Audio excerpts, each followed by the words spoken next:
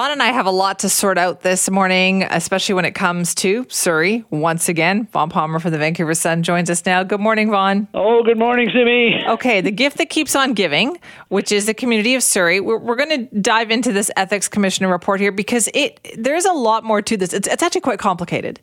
It is complicated. At first read, it looked like the Ethics Commissioner had said that one member of Surrey Council was in a conflict of interest and led to the conclusion that Councillor should not have voted in the original decision back November the 15th, right, Surrey Council to go back to the RCMP. But when you read the report in detail, there's a lot more to it than that. So first of all, the commissioner said that Councillor Stutt was not in a personal financial conflict of interest. That's conflict of interest as we understand it.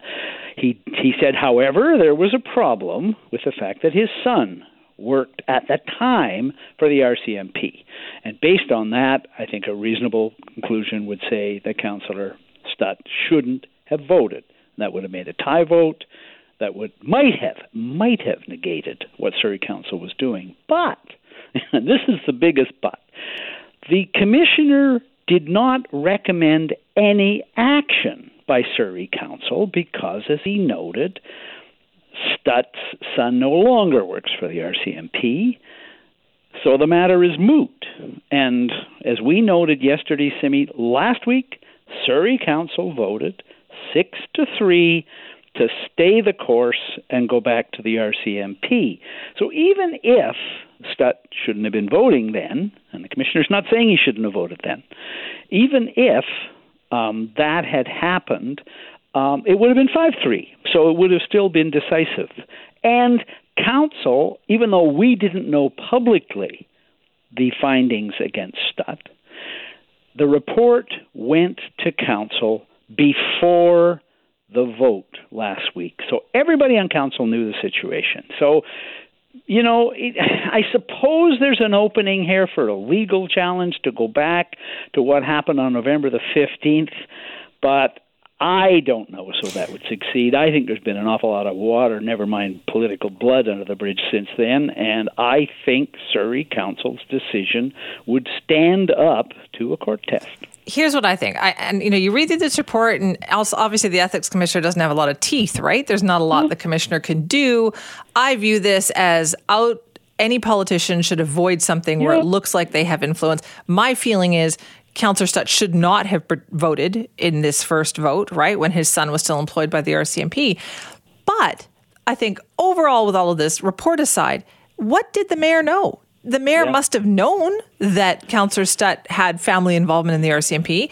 And if she knew, why did she allow him to participate in the vote? Well, there's a couple of other things that I guess one would say putting it into the balance. Stutt says, well, his son was looking for a new job even before that, and he'd made an election promise. So his view was that he should vote because he said he would and because his son was on his way out with the RCMP.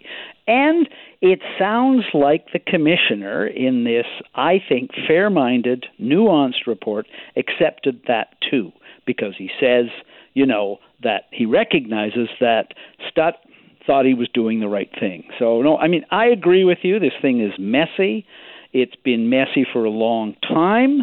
Mayor Locke came out yesterday and attacked purveyors of misinformation on this, but, it would have been better if Mayor Locke had come out yesterday and said, okay, in retrospect, he shouldn't have voted, but the matter is closed now.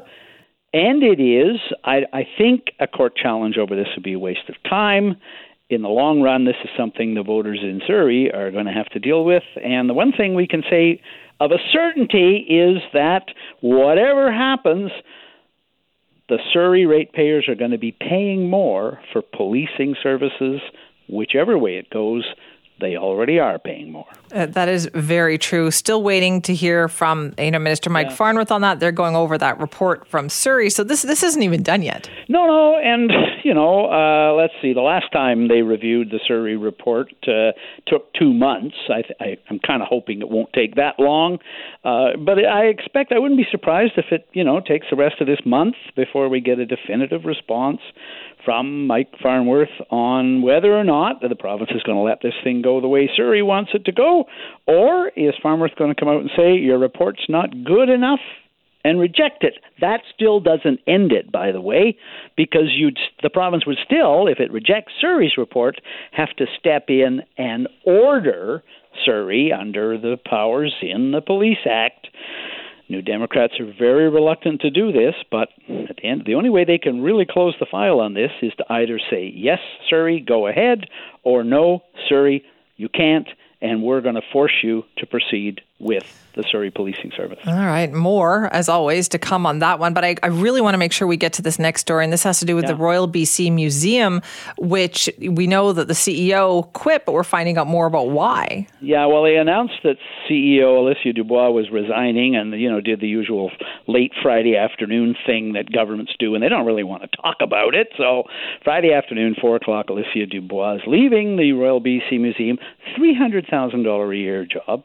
She'd been in it 16 months, and they said, well, personal, professional reasons. Well, our colleague, Rob Shaw, has been at the museum ever since then on their case, released the resignation letter. Oh, they didn't want to do that because, it's personal and everything. And he points out they are a public entity. They're governed by access to information law.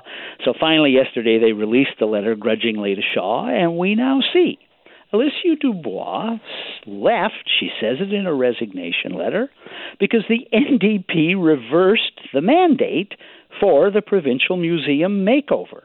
It left her unable to complete the job she was hired to do. Quote, I was hired to build and create a modern, progressive, inclusive museum. That's not happening as far as she's concerned. She's moving on. And I think she's seeking money, travel expenses, too. They paid her $4,000 in travel expenses to bring her here from Alberta. I guess she's going back to Alberta, and she wants them to pay her way back. Okay. Oh, boy. All right, for 16 months. Now, obviously, things changed dramatically during that time, right? Because she was hired when Melanie Mark was the minister there. She was hired when Melanie Mark was the minister. She was hired when John Horgan's personal nominee was on the board of the Royal BC Museum, Carol James. We know her well. James came out and said Dubois was the right choice for what the government wanted to do. And you will remember one of the big things they wanted to do was decolonize the exhibits in the museum. They'd already begun tearing them out on the third floor, and we're going to put them back. There was then the whole $800 million makeover, close the museum for 8 years.